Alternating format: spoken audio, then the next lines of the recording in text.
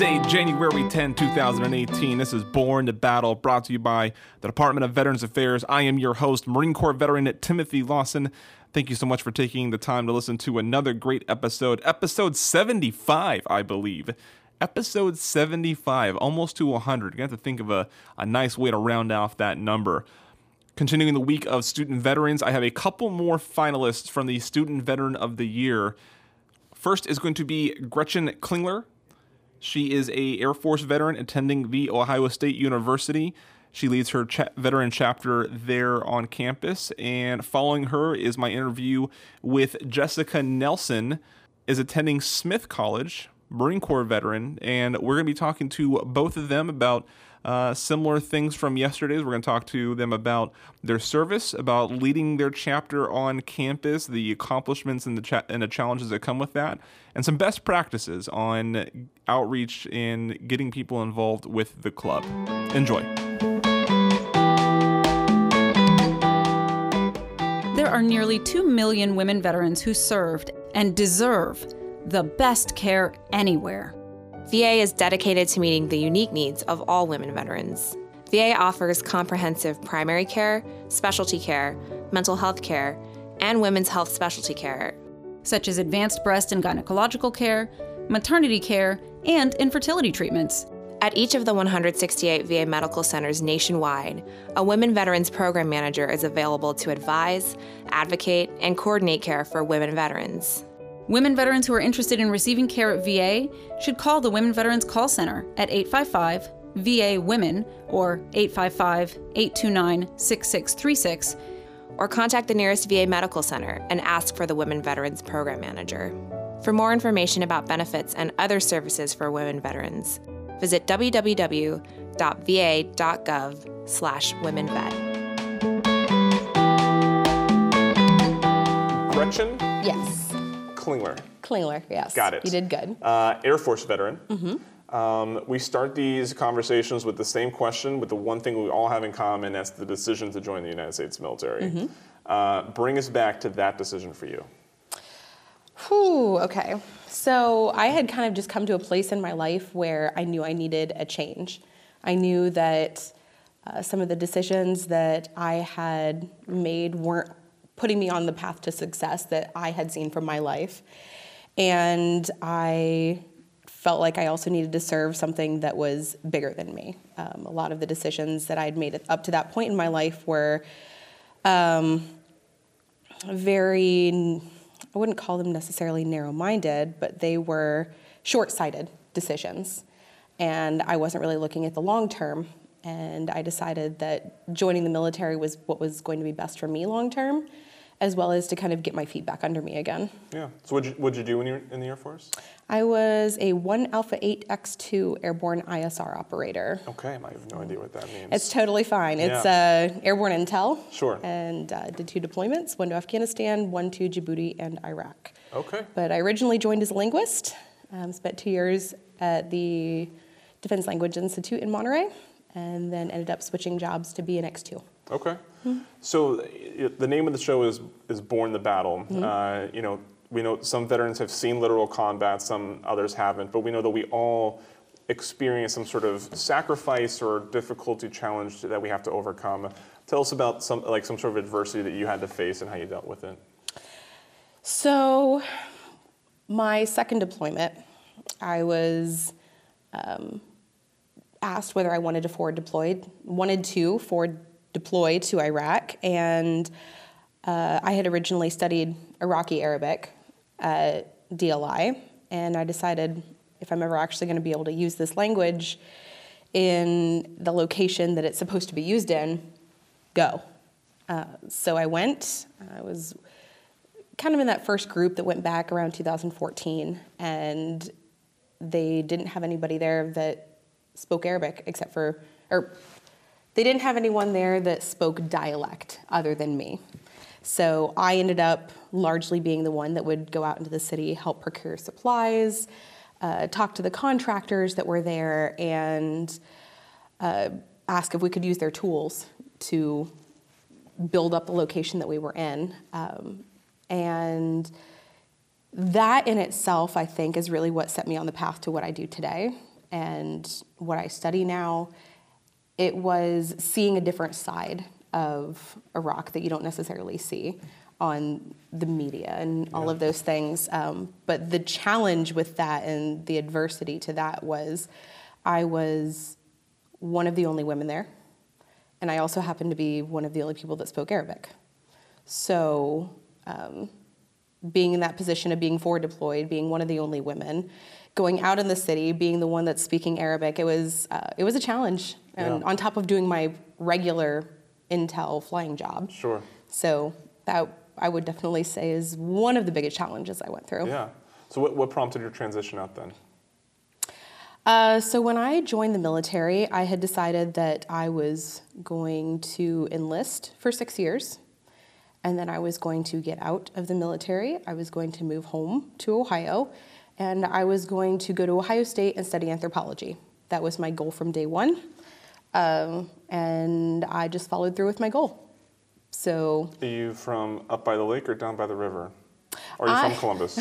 I'm from more kind of close to Columbus. Okay. I was born in Medina County. My family now lives in Champaign County, which is west of Columbus, about an hour. Yeah. But I live in Dublin, Ohio. Oh, in Dublin? Yeah. Okay. One of my favorite barbers that I've ever had Really? is in Dublin. My wife, while we were dating, lived in Columbus for a couple of years. Or Nice. she lived there while we were dating for a couple of years. She was in Columbus.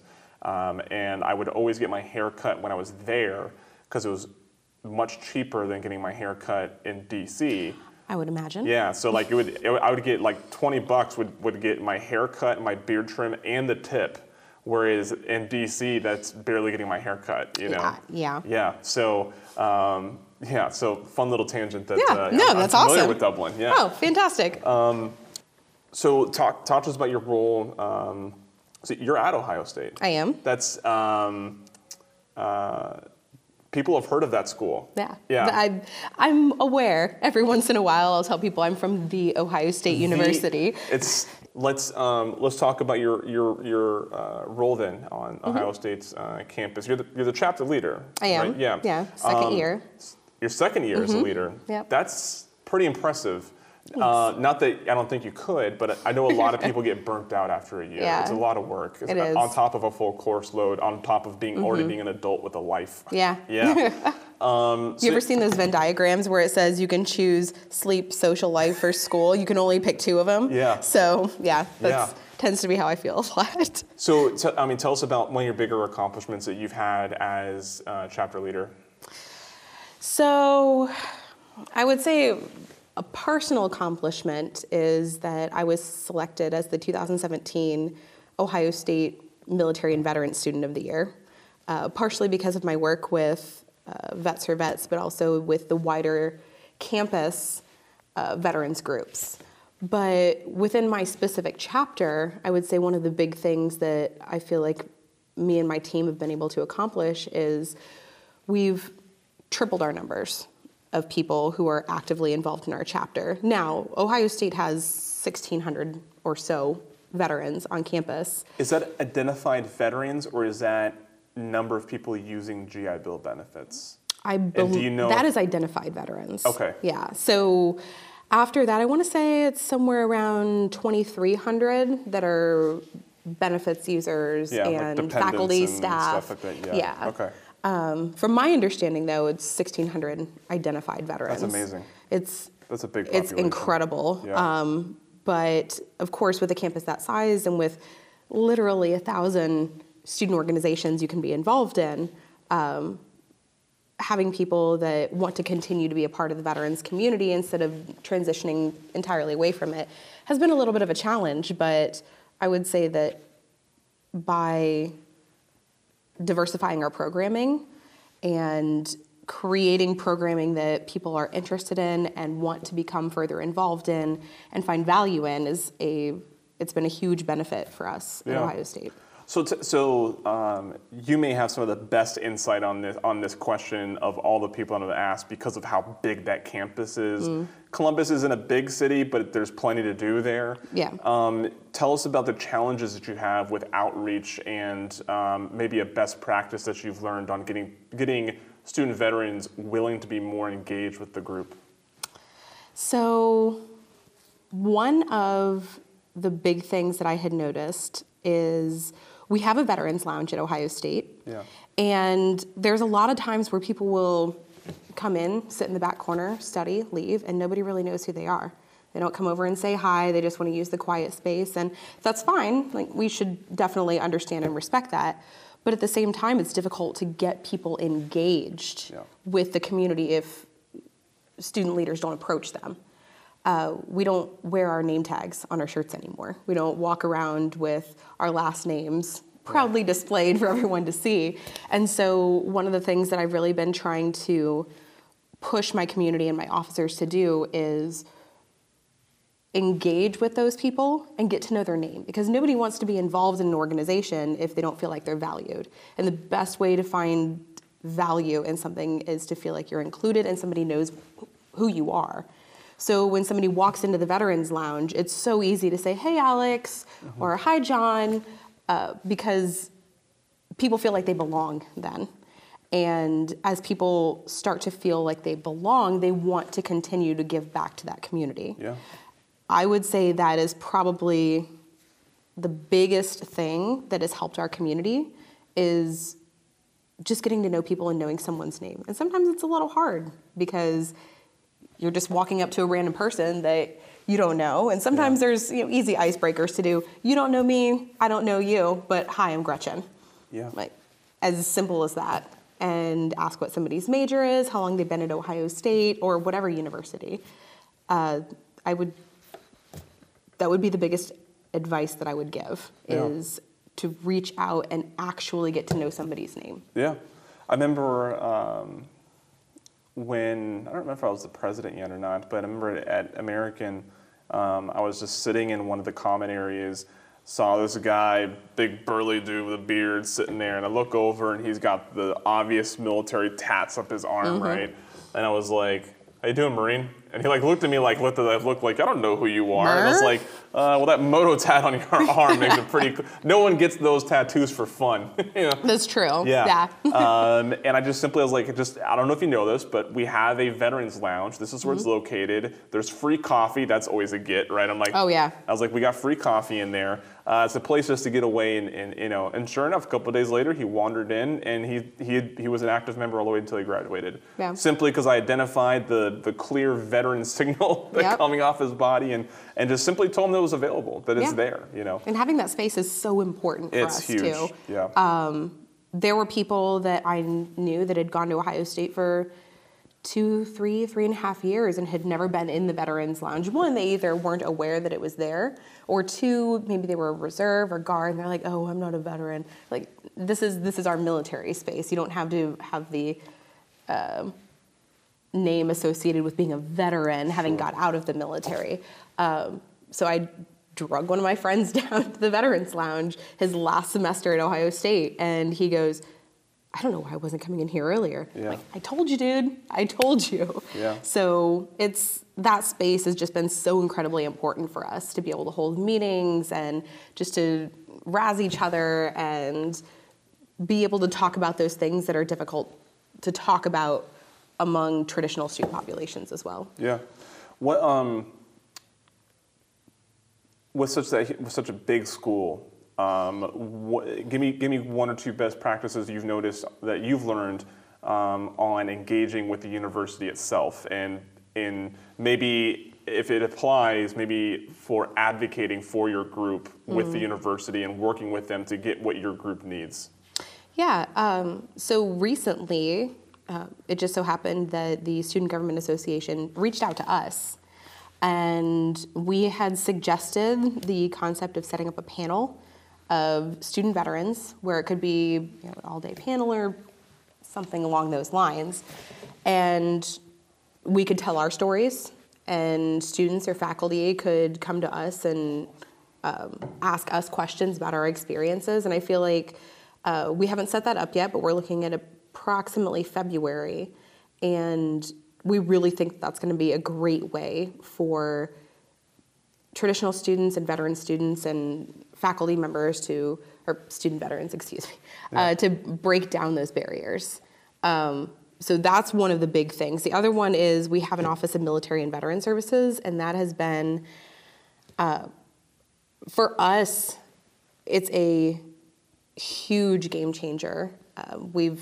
It's been there for years, but the more student veterans that we get, the larger our population grows, and the more we're able to connect in with the Office of Military and Veteran Services, and they're also able to reach out. So being in touch with my administrators directly as a student veteran leader has been huge, because as well as they know me, I know that if I walk into their office and say, I need you to advocate for me on something, there's no question asked. Yeah. Because they know who I am as a leader and they trust me in that. Sure. I would also say that something else that we've done with our Vets for Vets groups is invite student organizations that veterans might be interested in getting involved with to come to our meetings and talk to our student veterans about what their organization does, whether they're veteran affiliated, whether they are a business management club or some type of just a fun club. We have a lightsaber club at Ohio State. That's like, awesome. How cool is that? That is awesome. One of our veterans was Huge involved fail to in every it. other university that doesn't have a lightsaber club. I know, right? Holy smokes. But he was involved in it, and he loved it. That's awesome. And so getting to know what other people are involved in as well, so I can say, hey, you like lightsabers?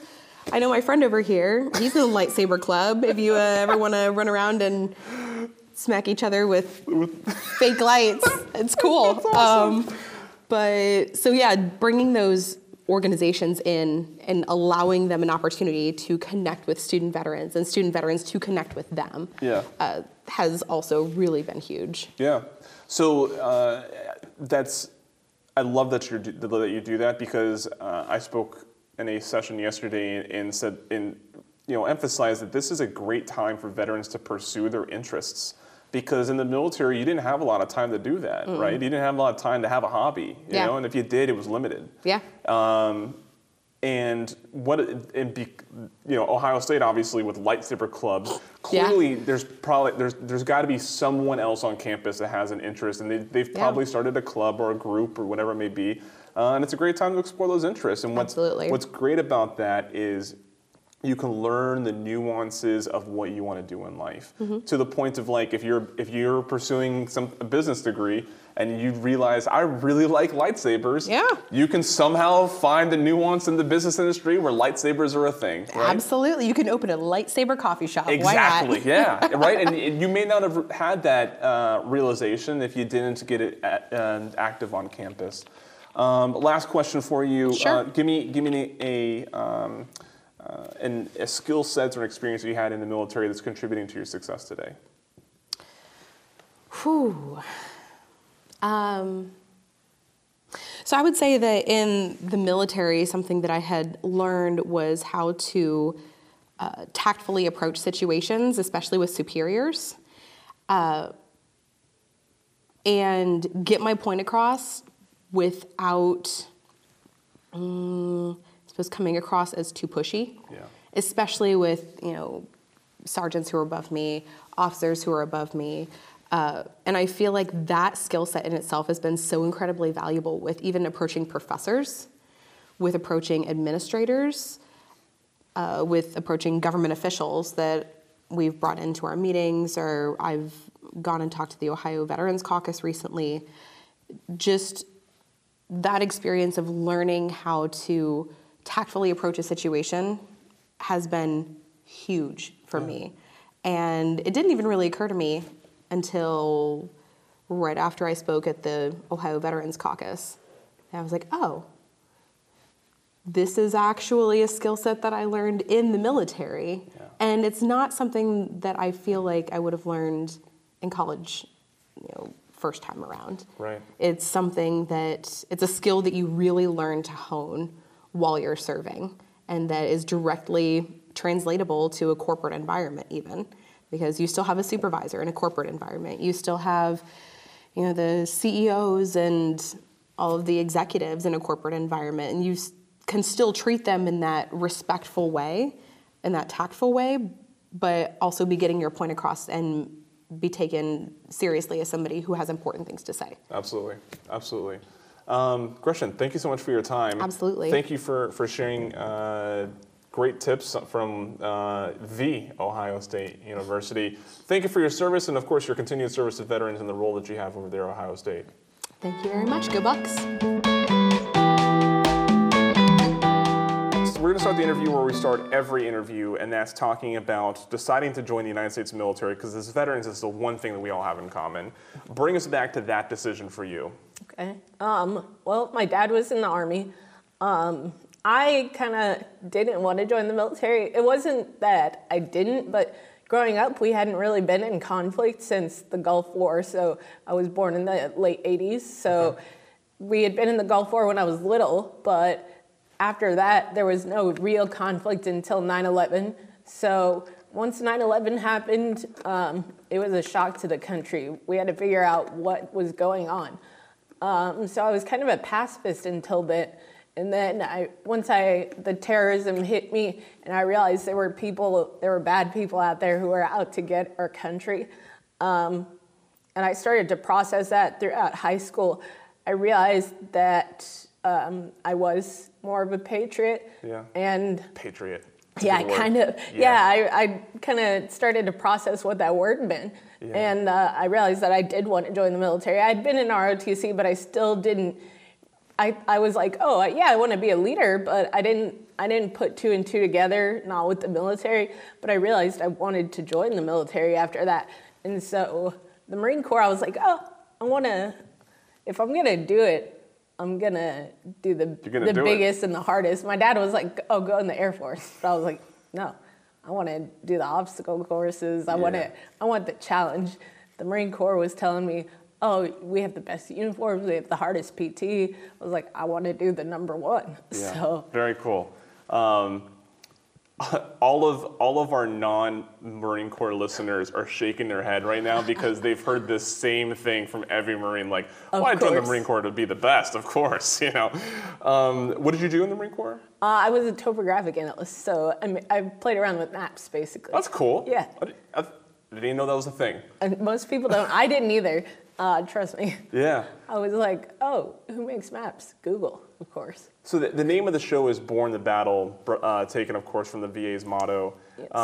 We know not everybody has seen literal combat, but we've all faced adversity and challenge in the military.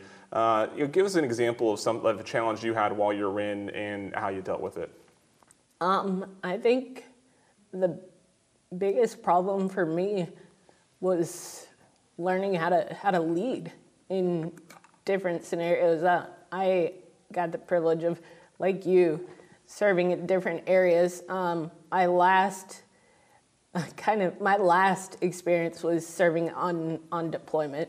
So I got to be a leader in Asia, Korea, Japan, but my last experience was in the Middle East. And that was hard for me because serving in a leadership experience on deployment, I feel like is a lot different under that duress versus doing it kind of in a less stressful environment. The military is always going to have some kind of stress, but it's more of a stress that you put on yourself just to simulate that battle stress.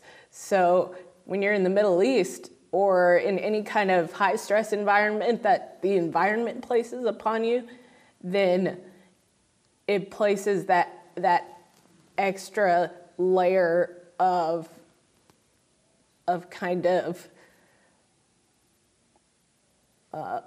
what do you want to call it? It's just pressure that you have to perform under as a leader. Yeah. And for the followers too. So you have, as a NCO, you have people on top of you, a lot of people, but you also have the people under you that you have to take care of. So you have to perform for those officers and those senior non-commissioned officers, and you have to perform for the junior personnel underneath you. Absolutely. So for me, that was probably one of the toughest things, and that was my last experience in the military. Okay. What prompted your transition out then? I wanted to go back to school. Okay. So I really wanted to get into the nonprofit sector. So I did want to stay in the military, but I want to do nonprofit stuff. And for me, it was hard to dedicate that time in my spare time with the military because it takes up so much time that I wanted to go back to school to earn my degree and do part-time military for now. Okay. So you're the chapter leader, right? Yes. And which university are you at? Smith College. It's a small liberal arts college. Okay. What state? Massachusetts. At the Massachusetts. Okay. Yes.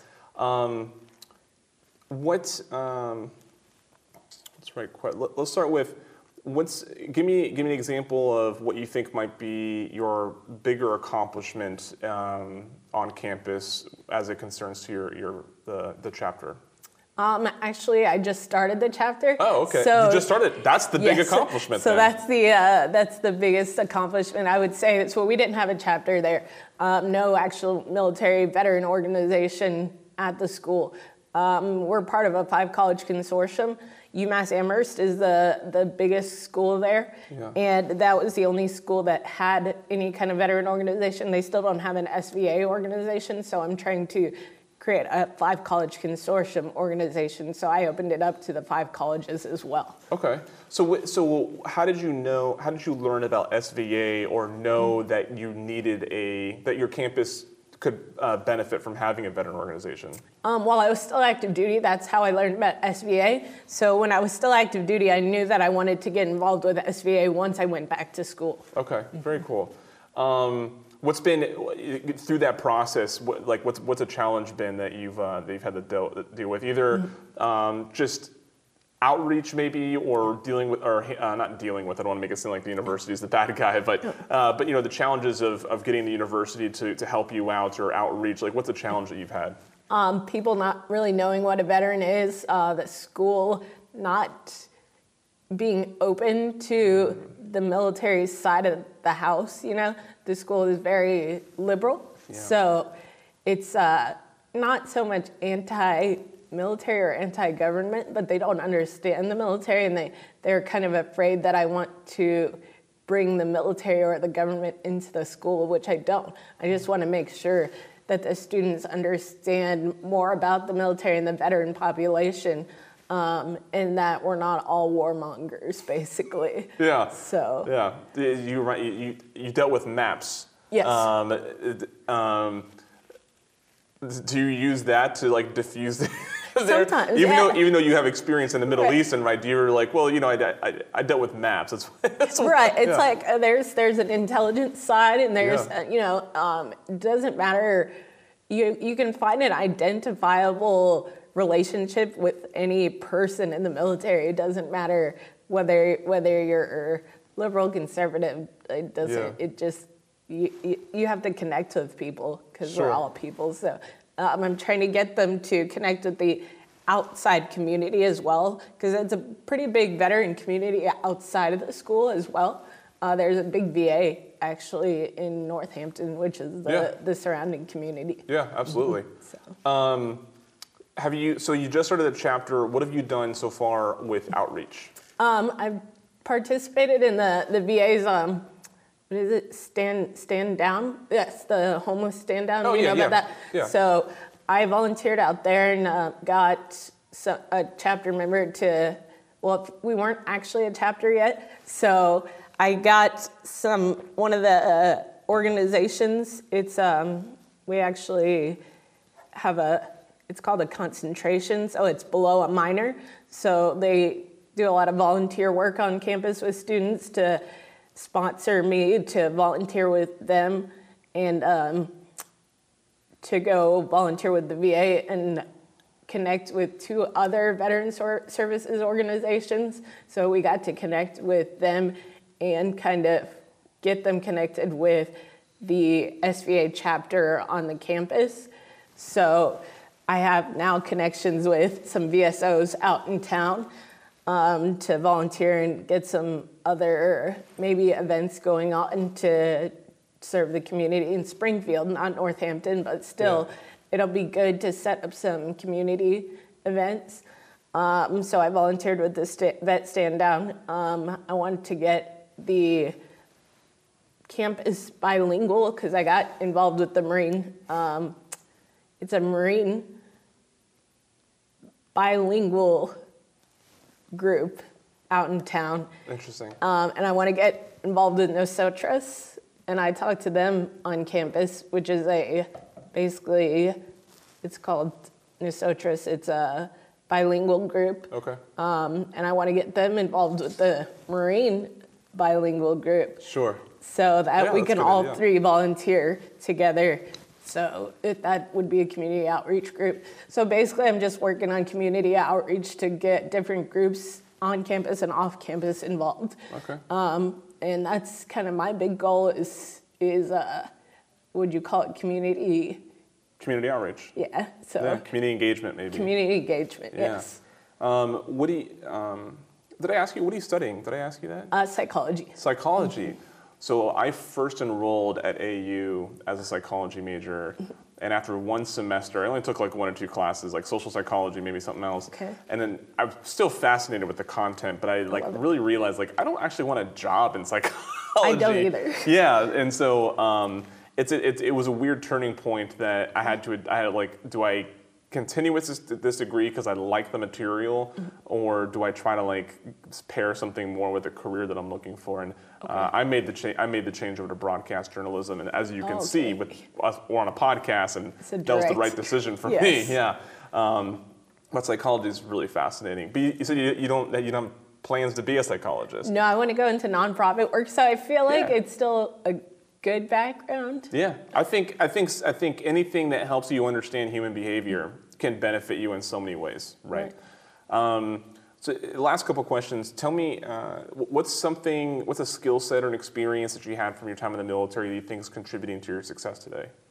As a map maker, probably not much of it, but I would say the leadership skills for sure. Okay. Because I was a very shy person. I went through an ROTC program in college before joining the Marine Corps as well. So I think coming out of my shell, both in ROTC and in the Marine Corps, helped develop. Being a little bit sick right now, it's not translating as much. But I think vocally it helped. Getting words across, trying to speak, being forced to speak in front of people. I think that it helped definitely to try to communicate. Being forced to talk to people, being forced to talk to people above your pay grade. Yeah. And I think that that's probably one of the biggest things because wanting to go into the nonprofit sector, you have to fundraise, you have to get out of your comfort zone, and I think that that's probably one of the biggest factors is communication. Yeah. So. And then, tell me about a veteran or a veteran organization other than SVA that you're familiar with that has you really excited about what they're doing right now. Probably the Travis Manion organization. Okay. Yeah. That's a good organization. Yeah, I love the Travis Manion Foundation. I started volunteering with them at Camp Pendleton. Okay. And as soon as I got to Massachusetts, I looked them up, and they're starting to get big in New England. And so I'm actually going to volunteer with them in about 2 weeks, hopefully, if this snowpocalypse doesn't continue. Whenever I go back to Massachusetts, and pretty excited to start getting involved with them again. Yeah. So. As we're recording this, it's 15 degrees in Washington, D.C. I'm sure even colder up in Massachusetts. And I've been proudly telling all of my friends on Facebook that it is going to hit 60 down here in San Antonio where we're at right now. When are you headed back? Sunday. Oh my gosh. So I'm going to enjoy I'm going to enjoy this as much as I can. Yes, Saturday it's supposed to drop. So Sunday I think it's going to head back up. So that's good at least. You'll miss that drop in temperature. Oh. Yeah, no good. Thank you so much for joining me. It was a pleasure talking to you. Yes. I'm confident that we'll hear more from you as you lead Smith's is it Smith University? Smith College. Smith College, there we Yes. go. And, thank you for your service to our country and Thank you. your continued service as an SVA chapter leader. Thank you. I appreciate it. When my husband came home from Vietnam, he didn't really look into all his VA benefits. But now I've got some health issues, and I'm glad VA is there for me. To learn what benefits you may be eligible for, visit www.va.gov.